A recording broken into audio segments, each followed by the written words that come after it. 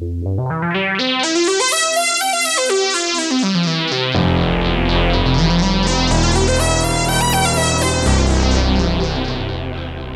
and welcome. You are listening to an informed take on current events brought to you by law students and staff of Queen's University Belfast. This is LawPod.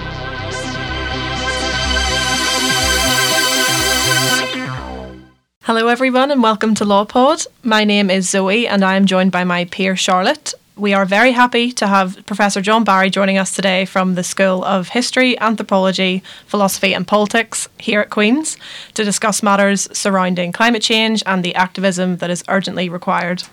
John, would you like to introduce yourself? Yes, thank you, Zoe, and Charlotte, thanks for the invitation to come and speak with you. So as you said, I'm a professor in HAP with a Happy School. I'm also co-chair of the Belfast Climate Commission, and I also co-direct the Centre for Sustainability, Equality and Climate Action here at Queen's University Belfast. And also, full disclosure, I'm a recovering politician, having been a former leader of the Green Party in Northern Ireland and 7 years a Green Party councillor in Holywood, County Down, where I live. So I'm an activist and an academic. So, John, you research a lot into transition and just transition and mapping just transition in Northern Ireland. For those who are new to the concept, can you explain what just transition is? Well, the concept of a just transition is at the heart of the intersectionality between the climate challenge or climate crisis. I don't use the terms climate change because calling it climate change is like calling an invading army unwelcome guests. You know, here we are just over a week after the Intergovernmental Panel on Climate Change last Monday released one of its most chilling reports in terms of, just to give some figures, the science is really, really clear, and it has been getting clearer over the last number of years that to keep global average temperature to 1.5 degrees, that's the safe degree of climate change, we have to peak in our greenhouse gas emissions by 2025. So that's just less than 3 years away. And then we have to have global greenhouse gas emissions by the end of this decade. So the challenge is very, very significant. And at the heart of it has to be that the transition to a low carbon, climate resilient society and economy, including significant changes we have to make in our education system, which we make it into, has to be about making people's lives better. It can't be about an injustice to, say, those who are in fuel poverty, of which we have an enormous amount in Northern Ireland. We have some of the highest fuel poverty levels in Europe, in part because of a combination of oil for space heating. We're unique. Most other countries, it's gas or heat pumps or some other renewable energy form. We are very dependent upon oil. And sadly, and particularly for students listening to this, you may live in really badly insulated housing, of which we have a major issue. So the just transition is about ensuring nobody's left behind as we move away from an oil-based economy into has to be said, a climate-changed world. And we're going to have to adapt a lot of our urban spaces to the inevitability of storm surges, of sea level rises, and invest in things like green and blue spaces in our cities to cope with that. So all of these changes that the science is telling us is really, really clear we need to do. We have to do that in a way that doesn't, further make people vulnerable or reduce their resilience or indeed harm their ways of life. But the good news is this, and again, reflecting on that IPCC report from last Monday, 10% of the global population is responsible for up to 50% of what we're talking about here. So in the changes that we're talking about, we have to remember issues of class, and that's an issue of justice. There are also issues of gender, and certainly in different parts of the world, it isn't folk in Africa or the global south that we should look towards in terms of, making the biggest changes. It's the 10%, particularly of the global north, of the rich, the middle classes. Sadly, probably a lot of people that are listening to this, we are part of that 10%, and it's our ways of life that are unsustainable and unjust. So the just transition has to have an intersectional dimension to recognise issues of gender and class. There's a global dimension to represent the difference between North and South.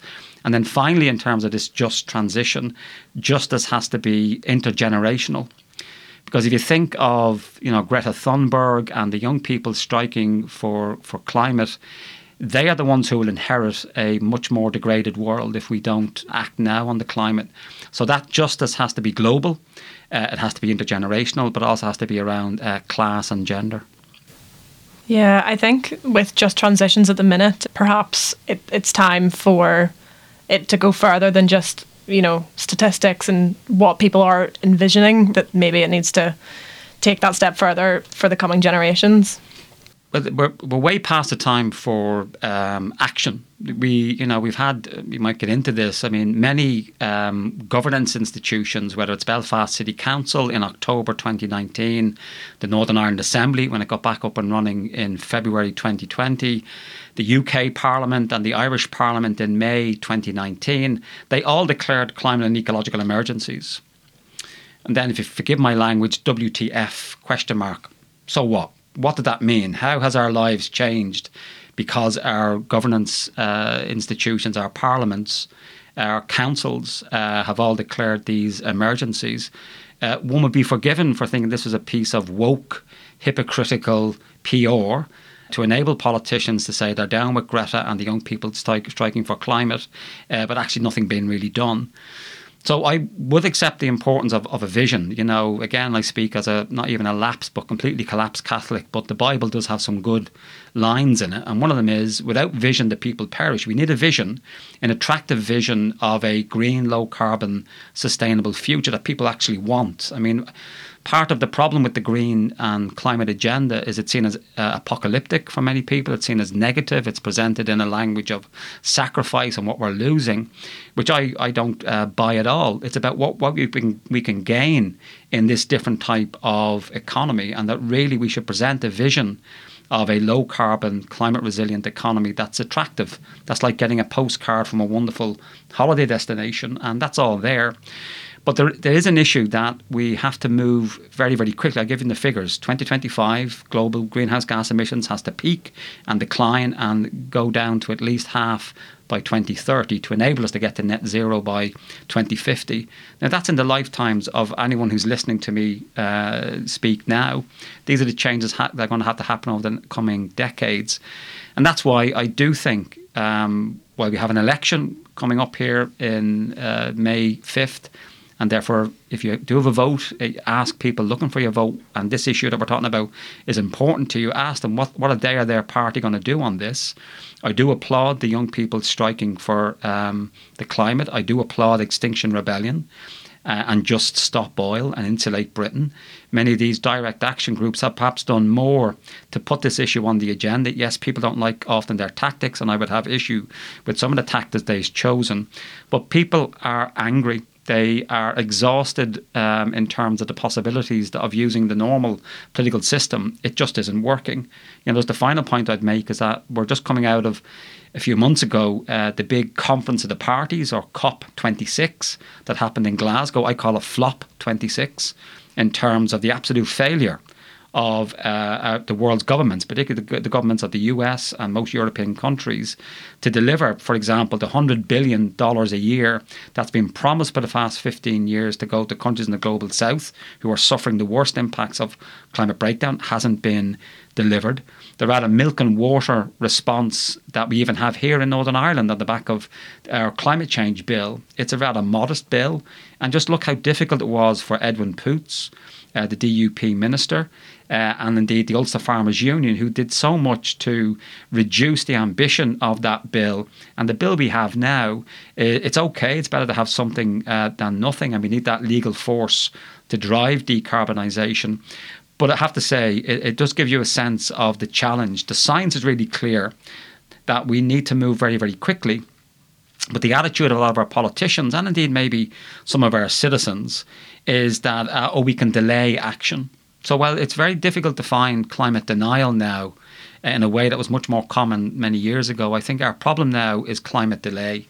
So climate delay is the new climate denial, hence the lack of climate action, and hence why people are beginning to take more direct action, because the existing governance system is not working quickly enough. There are examples of activist legal challenges. The Urgenda case in the Netherlands, similar case has been taken in Australia, where essentially governments are being criticised for not doing enough to protect their populations from the impacts of climate change. And I would, particularly if a lot of people listening here are law students or people interested or active in the law, we are going to need, I think, a combination of street activism, that non-violent citizens, using their voices, even if they haven't got a vote, combined with, I think, legal activism of the type that we've seen, as I said, in the Urgenda case in the Netherlands, in Australia, or indeed what wonderful legal firms like Client Earth are doing in really holding corporations and states to account. For our listeners, you've mentioned the Dutch case Urgenda. Could you explain the context of that case, just for those who don't know already? So essentially, this was, as I mentioned, a piece of legal activism where an advocacy group, I forget the name, in the Netherlands is kind of the equivalent, I think, of Friends of the Earth, took the Dutch government to court for basically calling them out that there was a gap between what the science was saying in terms of the climate action needed in the Netherlands to protect Dutch citizens and the existing climate legislation that was in place. And so it's a good example of using the law where, of course, there's already existing commitments for climate action, but we're actually saying that they're insufficient.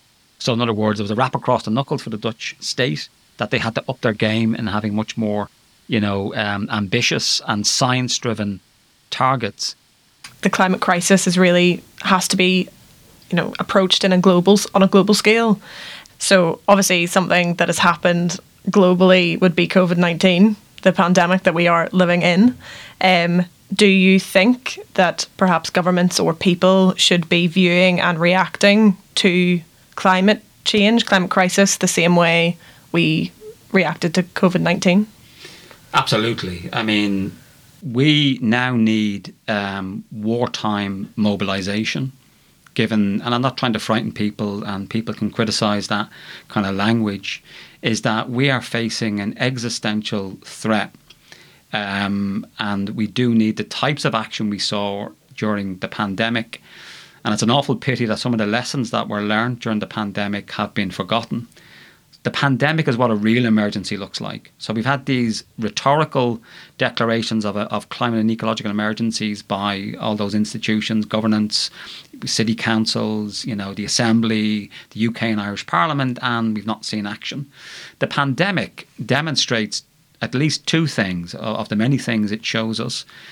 One is that the state can move quickly, and it's the state, not the free market, that actually saves you in the context of an emergency.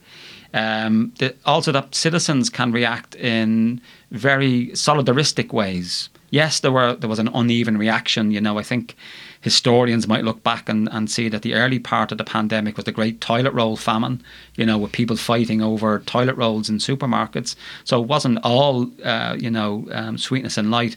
But by and large, people did accept the legitimacy of staying at home, furloughing workers, social distancing, wearing masks, washing our hands, and restrictions at early parts of lockdowns in terms of our movement and so on.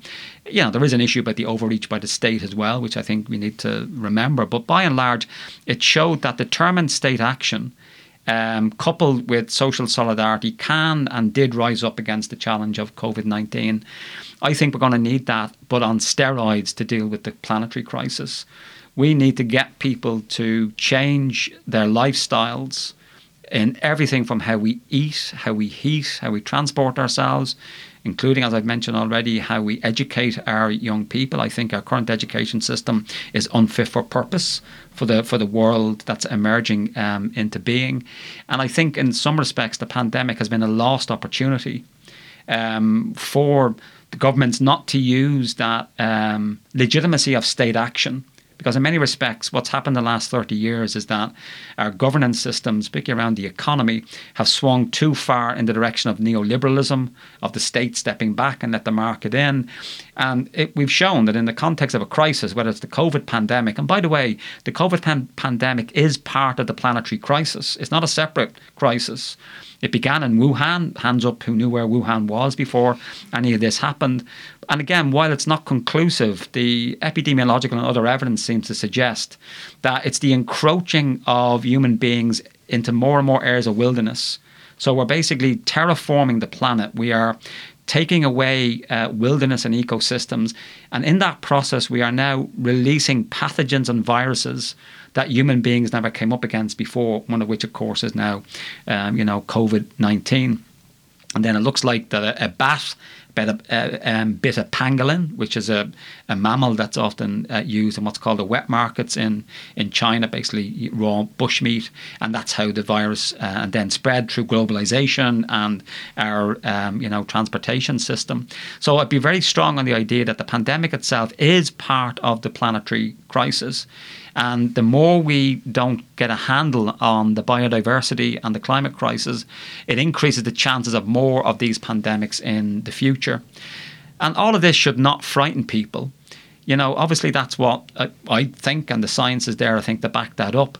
But to see what type of world and economy we can create in dealing with that, which is a better world than the one that we are currently in. The finish on the issue of the pandemic, and there was lots of talk of building back better, last year, in terms of using the opportunity of the pandemic almost reboot certain parts of our economy. And we've had some examples of that where, for example, the mayor of Paris, she was a very unsuccessful candidate in last night's French presidential elections, Anne Hidalgo. But in Paris, she instituted the 15-minute city as part of her response to the pandemic, in terms of ensuring that nowhere in Paris are you more than 15 minutes away from either cycling or walking to get to a GP, to go to a shop, or some other public or private good or service that you can get. And so there's a good example of using the pandemic as a way of changing for the better. Even here, although they're only pop up, you just go down half a mile from here on, Dublin Road and so on. We have temporary cycle lanes. Now we should have permanent cycle lanes, in my view. But there's an opportunity of using the pandemic to, come out of it and start creating a different way of, in that case, transportation. But sadly, I think a lot of people didn't take heed to those like me who were challenging the going back to normal narrative. Why would you want to go back to normal, as in the pre-pandemic world? That was ecocidal. It wasn't working for everybody. It was incredibly inequality producing as an economy. But I think that's now what's won out, is that return to normal. A bit like Dorothy in The Wizard of Oz, clicking her ruby red slippers and wanting to go back to, pre-pandemic 2019. And I think that's been a mistake. But there are lessons that people should learn, in that the state is still powerful. The state still can act in the interest of its populations if it has the political will to do so. And certainly in the UK, we've learned Mrs. May, the former Prime Minister, was wrong. There is a magic money tree. Money was made available to buy PPE, personal protective equipment, pay for furloughing workers, and so on. But even apart from that, you must always ask, why is there always money for war and not for education? The issue is never really, in my view, that there isn't enough public money, is that the political will isn't there. And so we do have the funding, we have the technology, all the technologies we need, but what we need is the political will. And there we're back to, we're going to need citizens to demand better of our politicians and governance systems, to create the policies, the regulations, to change our infrastructure in energy, in transport, in food, and so on. So for me, we don't need any new technologies, they're all there. But what we do need is the political will, and it has to be a democratic will of citizens who want this. So you mentioned education. So would you say education then would be a key tool for handling the climate crisis over anything else? Or would you say that we need more policies? It's all of those. And I think education has to be viewed both in forms of formal education, and speaking as obviously a professor and educator myself, I do think that our education system from primary to secondary to university is not fit for purpose for this. I think we do need to include things like climate and carbon literacy skills even in primary school. We need to embed ecological awareness and knowledge within our curriculum throughout all the years so that students are able to understand and know the local flora and fauna, to know about the local biodiversity in their area, because I think we need more place protectors. I think we need more people to be aware of the beauty that's around us, to understand that what looks like a barren heath or a piece of, bogland is teeming with life. But you only know that when you have the knowledge. And certainly I think it's a performative contradiction, to be polite, for Queen's University to be invested in fossil fuels, which it is, although it hasn't released how much of its investments are in fossil fuels. And to demand of the university to answer that question, well, if it's wrong to wreck the planet, how can it be right to profit from the wrecking of the planet? Because it is the fossil fuel industry that we need to leave as quickly and as justly as possible. And I do think, though, there is more to be done. There is an obligation on behalf of particularly well-paid professors like me. I'm not saying every colleague in the university should do this, but at this moment of crisis and opportunity, what is the university doing? Obviously, we should get on and do our research and teach our students, such as yourselves. But I think we should be doing an awful lot more in terms of getting it into the media, talking about our work, going to meet faith communities. What would Jesus drive, for example, if you're a member of a faith community? Speaking to the Orange Order, the GAA. There's a whole range of organisations out there that I still think are not really aware of the significance of what's happening here. And if universities aren't going to step into that space, who is? So I do think there's if you like, a non-formal education job that we in the university have a particular opportunity to do in terms of that public education. But certainly no Queen's University graduate should graduate unless they've had some teaching, they've had some exposure, and maybe a compulsory module on the climate and ecological challenge. Whereas for most students, they will go through their university degree in some respects coming out with knowledge and skills which are ecocidal. Particularly, I would say, I reserve a particular criticism for my colleagues in the management school in the teaching of economics, which is completely ecologically illiterate. There is no, sense in our economics curriculum that students understand that economics is about energy, it's about gender injustice, it's about colonialism and the legacies of imperialism. You can't understand the world economy without these things. Yet most students, certainly at our university, but we're no different than others, will not have any sense of that history, that sense of injustice, or indeed that sense of the ecological embeddedness of ecosystems as important to understanding the economy. And it may even be the same for law. I don't know. I think it's a very different way of looking at the climate crisis by comparing it to how the world tackled COVID. I think it really affected everyone's life so much that it's really made me view the climate crisis in a different way, and really what the government isn't promoting or the government isn't showing us the things that really need to change.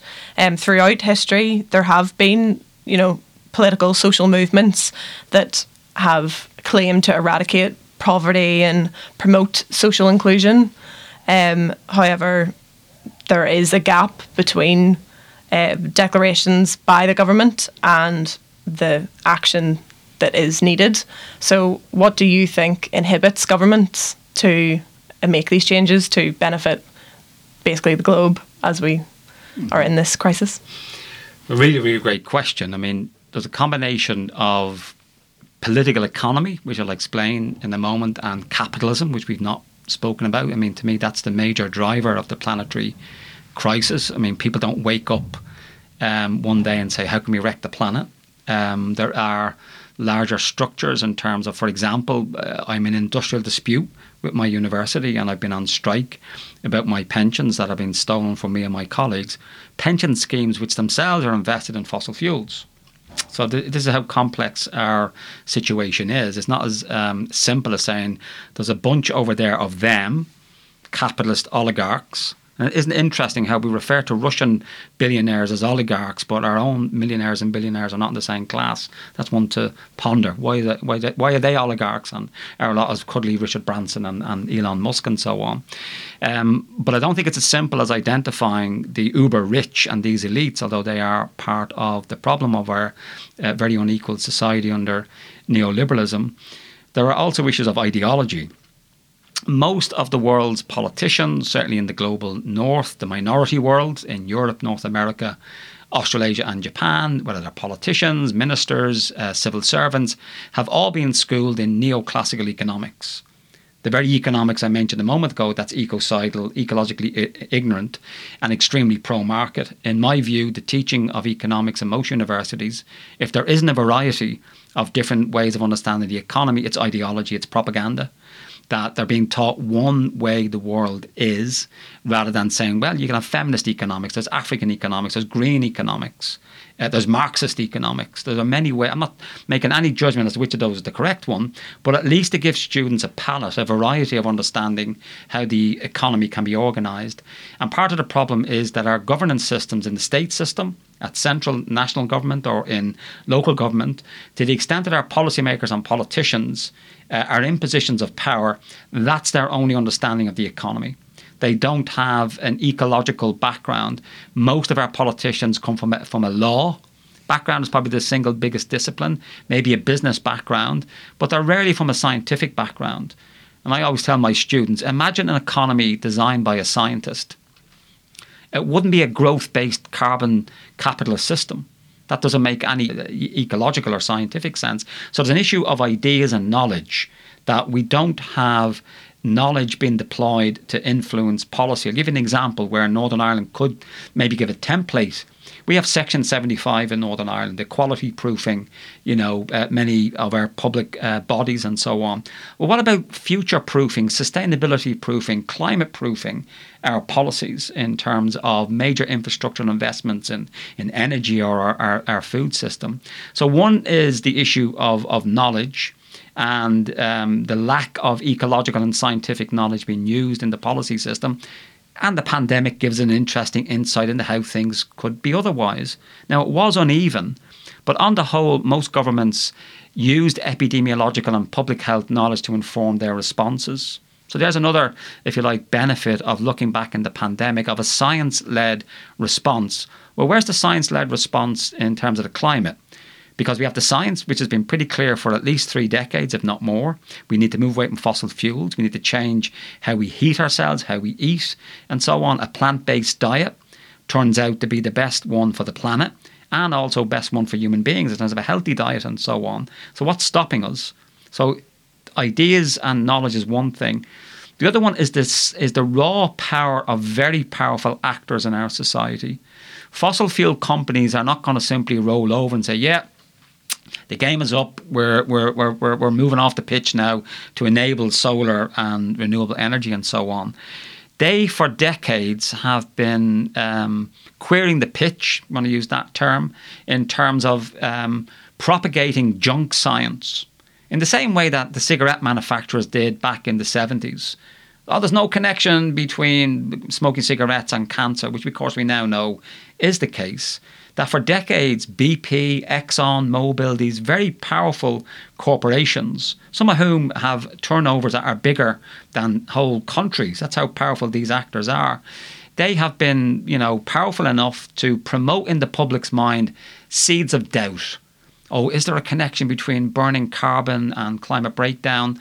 And they have delayed in that way action. And I think a lot of the blame for the current perilous state our planet is in should be laid at those very powerful actors that in particularly America, but also in the UK and elsewhere, they are lobbying politicians.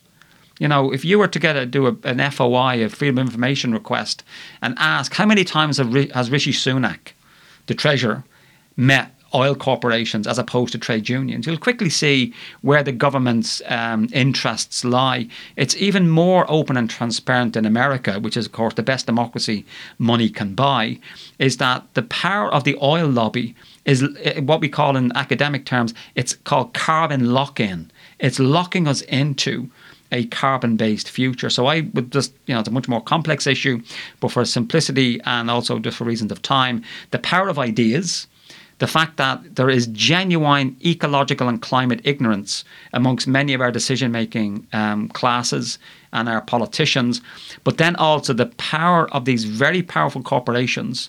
And as I said, even my own pensions fund, the USS pension scheme, which we did have a campaign many years ago to divest from fossil fuels, but we lost it. So that's how complex this issue is the way we've created an economy that is hooked on carbon energy. And if you don't believe me on that, I'll put out a question, which I always ask quickly in public meetings. Anyone listening to me, and wherever you're listening to it, perhaps if it's different if you're outside walking, but if you're inside listening to this podcast, can you name anything in the room that you're listening to this from that isn't made in whole or part or transported in whole or part without the use of oil? It's very difficult. Even my contact lenses I have in, the really bad coffee that I had for my breakfast, my terrible sartorial dress sense made from synthetic nylons and so on, all of which are based upon oil as an energy source. The power that we're now using, the electricity for this podcast, comes from Kilroot Power Station, which is a gas-fired power plant. So all parts of our lives are now addicted to fossil fuels. And it's that addiction which explains things like the difficulties with the current Russia-Ukraine war. That is a fossil-fueled war. Because Vladimir Putin's able to sell Russian coal, oil and gas, that then gives him a war chest to fund the Russian army. So again, the climate and the planetary crisis is connected to what's happening in the Ukraine. That our burning of fossil fuels creates geopolitical instability, such as what we're seeing in Russia. It also explains, by the way, folks, why we had an illegal war and occupation in Iraq in 2003. That was purely a war for oil, except this time we justified it in the West, because it was Britain and America invading Iraq ostensibly to free the Iraqi people from Saddam Hussein, but actually it was a war for oil. So the argument here is that here's another reason for making the transition beyond an oil-based economy, that we'd have a geopolitically safer world. So we'd have climate breakdown arrested or at least reduced, and also prevent the likes of invaders like Vladimir Putin. But also, let's not be saying that the West is somehow holier than thou. And to use that language of addiction, when the West invaded Iraq, it was like a junkie beating up or robbing a little old woman to get the resource they need for their addiction. Our societies are addicted to oil. And therefore, we need to seriously challenge, ourselves as citizens in terms of moving away from oil. But at the same time, just to finish and go back to the just transition, those who work in the oil industry, the coal industry, the gas industry are not climate criminals. I think too often the green climate message is perceived by, if you're a North Sea oil worker or you're a coal miner in Appalachia or you're a gas worker in the Netherlands, you're seen as the enemy. These people did a tremendous job that was asked for them, and a lot of the infrastructure of our current societies has been based upon carbon energy, coal, oil and gas. But now we have to honestly say to people, it's time now to move beyond carbon. And that's where another gift or insight from our Northern Ireland context can help in this. And again, you probably needed an entire podcast just to be devoted to this. We are going to need processes of conflict resolution as we move forward. There is going to be inevitable conflict in this It won't be smooth. And so therefore, I do think, unfinished and imperfect as our own peace process is, there are lessons we can learn across into this transition we're talking about, because the transition is inevitable. If we don't want to cook the planet and create an apocalyptic world for the next generation, we will have to make this transition, but whether or not it's just, that is the key issue. The transition is inevitable, but whether or not it's just is not. I find it very interesting that you say in the world of law at the minute, technology is a big issue, one of the big drivers for law businesses and law firms. So perhaps changing that mindset into putting environmentally friendly like ideas first rather than technology, or working together would be good. In terms of technology, the media is obviously a massive driver to impart information to students, to people on the street. How do you think that this could be used better, in a better way? I mean, the sad reality, as somebody who's been writing and speaking on this for 30 years, if you're interviewing Kim Kardashian rather than me, that would have an amplified effect. Millions of people would be listening to the pearls of wisdom falling from her lips. Of course, I'd have to write the script and so on, let her know what she has to say. And that's celebrity. I know that's kind of separate from social media, but social media is a very useful platform to amplify messages. A lot of crap on it as well, it has to be said, and a lot of disinformation and post-truth. You know, we can also see in social media the path to Donald Trump, maybe via Putin, and the manipulation of people's news feeds via algorithms and so on. I think that's a whole area that needs a lot of attention. But certainly social media, particularly for younger people, you know, it's only older people like me that I think use Facebook and so on. It's Instagram and TikTok and Twitter and so on. And I do think these are useful platforms to communicate messages, not least as somebody who uses Twitter quite a bit. There's a great discipline in having so few characters. I mean, academics are notorious for, you know, why say it in 10 words when you can use 50? Whereas Twitter means you've got to speak in a language that's very, very direct. Now, that's also with downside. It lacks nuance, and then of course you've got the trolling and the misogyny. But there's absolutely no doubt about it that human beings, in dealing with this crisis that we're facing, we have all the tools we need. We are globally interconnected, you know, even in, you know, countries that may have less resources than we do. In Africa, people do have access often to the internet and so on. So we can have a global conversation and communicate on these issues. But there is also the case that the downside of a kind of a, this is not just about social media so much, but an undue focus and faith in technology, which I would call techno-optimism. There is a dominant and not unreasonable view that people have of what I would call a plug-and-play version of the future. That or biofueling the Hummer is another analogy I use. So we have this current society that's based on carbon, it's polluting, it's unequal and so on. But what we do is just take out the bad energy and we stick in renewable energy.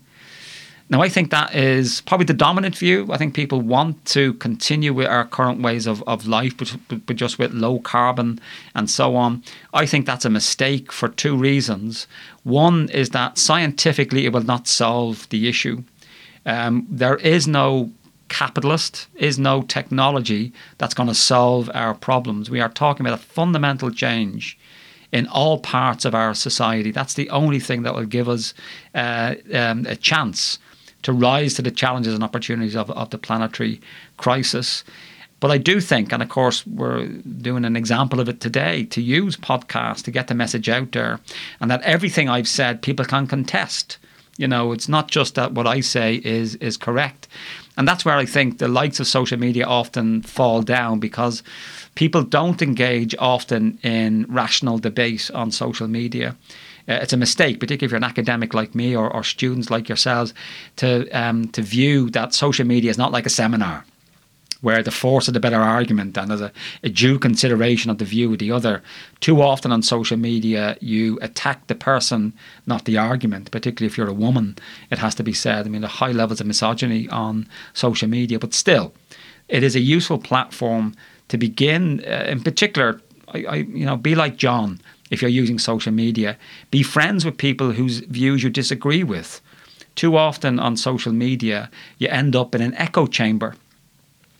Oh, I don't like that person because they vote TUV or DUP or whatever. Now, I'm not saying we should be friends with outright fascists and people who don't accept any modicum of human rights, but I do think there's too quick a tendency to only talk amongst people like us. The reality is, and again, we're back to the Northern Ireland situation in terms of not just conflict resolution, but building understanding, is that you make peace with your enemies or your opponents, not with the people that you already agree with.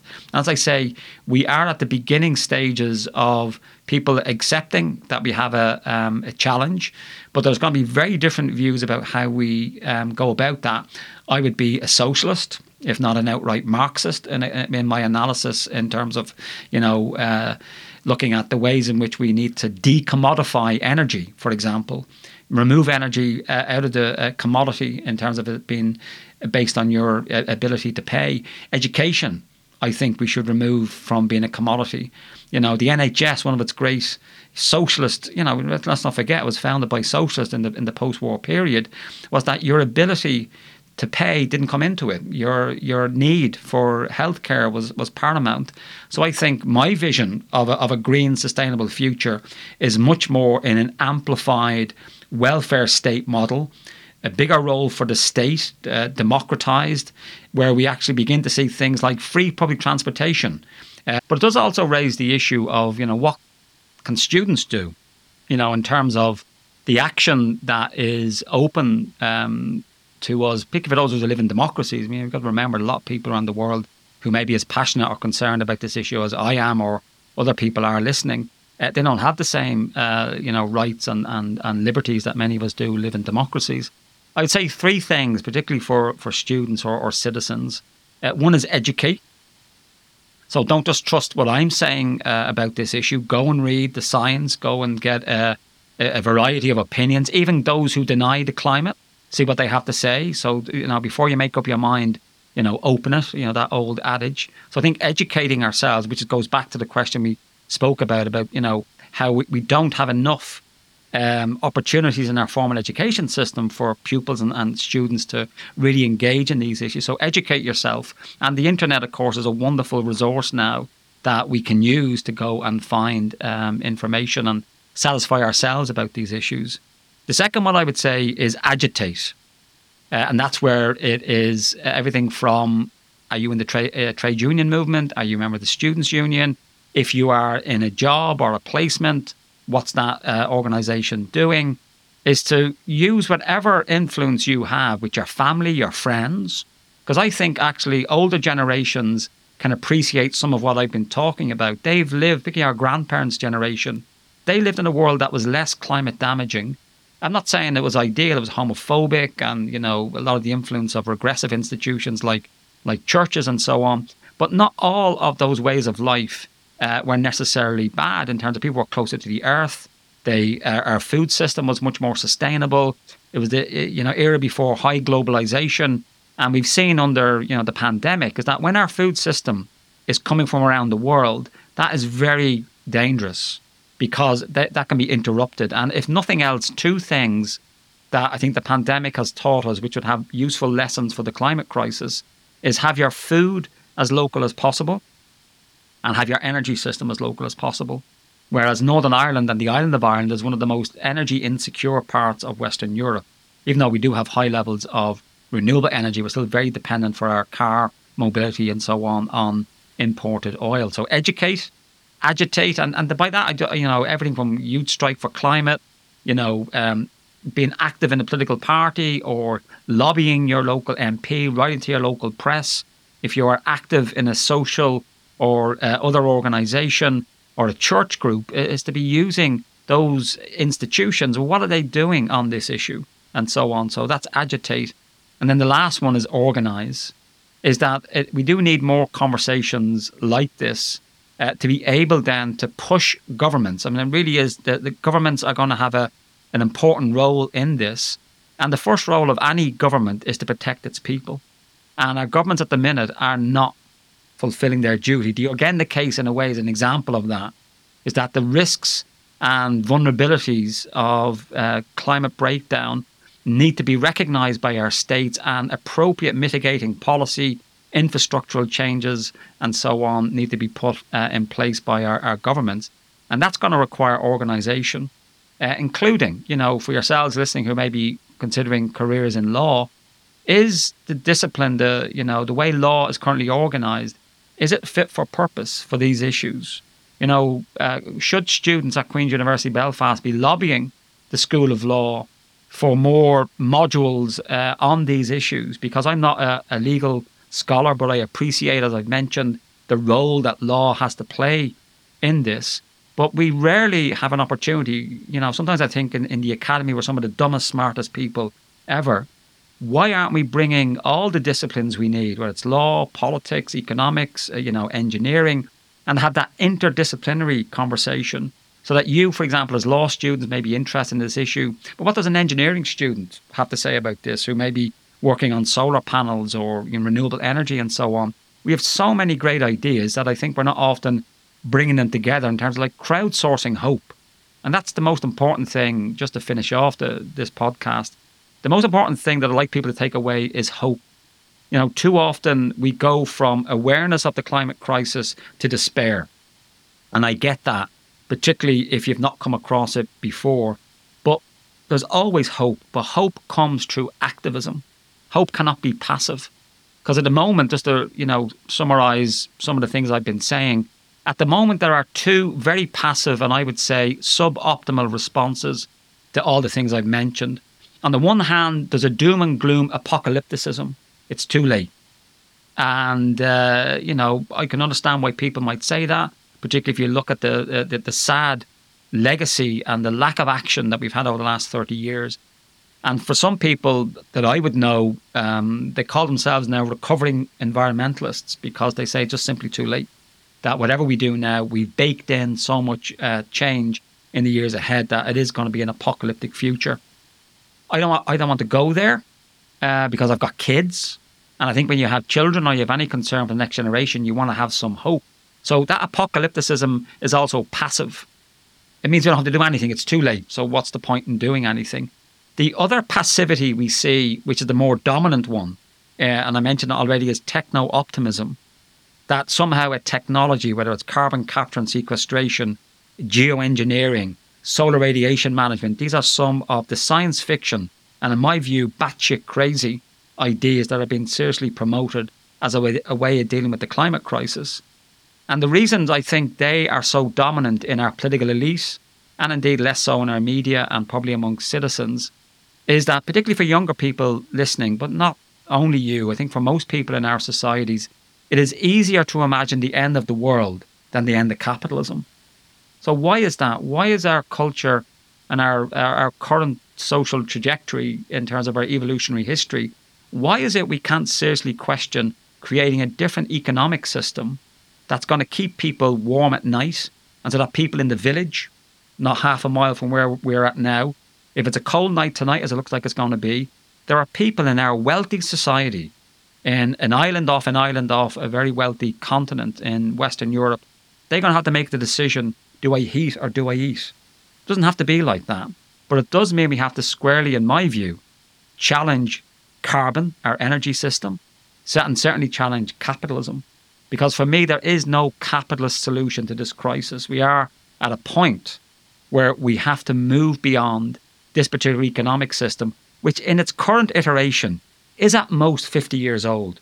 It hasn't always been like this. We have lived in societies where there's been less capitalist ways of organising the economy, where there was a time, and this may come as some surprise to the younger listeners, particularly those of you at university, there was a time when it was free university education, when you got a grant, where our societies invested in you as young people without you having to have the burden of taking out a loan or having a debt.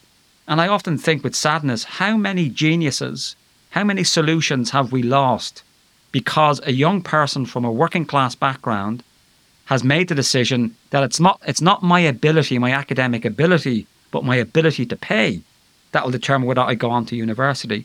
And that's why I would unashamedly and proudly advocate for the socialist transformation. Now people say, oh my God, communism, the Soviet Union. And that is the wrong way of thinking about this. I'm talking about a different type of society, the type of which we probably haven't seen maybe since the heyday of the welfare state, certainly in Britain in the 1950s and 60s. So we can learn lessons from the past, even as we think about the future. But take it from me, kids, there is no capitalist solution to the climate crisis. We need a post-carbon, a post-growth, and a post-growth future. And you know what? It's grand. It's going to be okay. Don't look at the future in apocalyptic terms, but it does require a sense of anger and agency and urgency.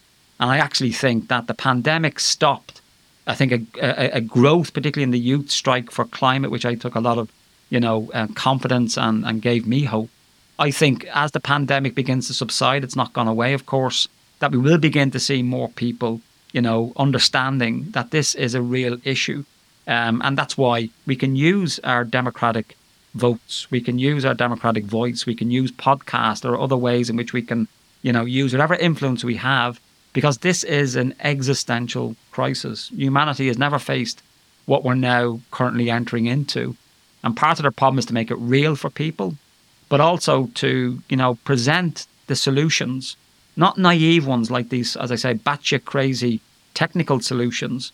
It is about saying, well, what about a relocalized economy, a 3-day working week, where quality of life is more important than, GDP and foreign direct investment. Very radical. And for me, that's where I'd like to see us putting our effort, and almost to capture innovation. Innovation has been taught at this university along with entrepreneurship. But I rarely see social entrepreneurship. Where are we seeing the university encouraging worker cooperatives as the way in which you can deliver on some great idea you may have to turn it into a business? Also, innovation is largely seen as technological and as commercial. Well, what about low carbon ways of living different lives? Innovation needs to be seen as social as much as it needs to be seen as technical. And for me, they're forms of agency that are based upon, what we hope at the university we're giving our students, that knowledge is power. So arm yourselves. Thank you so much, John. That is, you've made me view things in a different light. Lots of different issues to be brought to the forefront, for sure, especially what students can do, what young people can do. So thank you very much. No problem. Thank you. As you can tell, I'm not backward about coming forward, So more than happy to come back on again, and, more than happy to, whatever way you edit this and so on. It is important, to get these messages out there. So well done for doing it.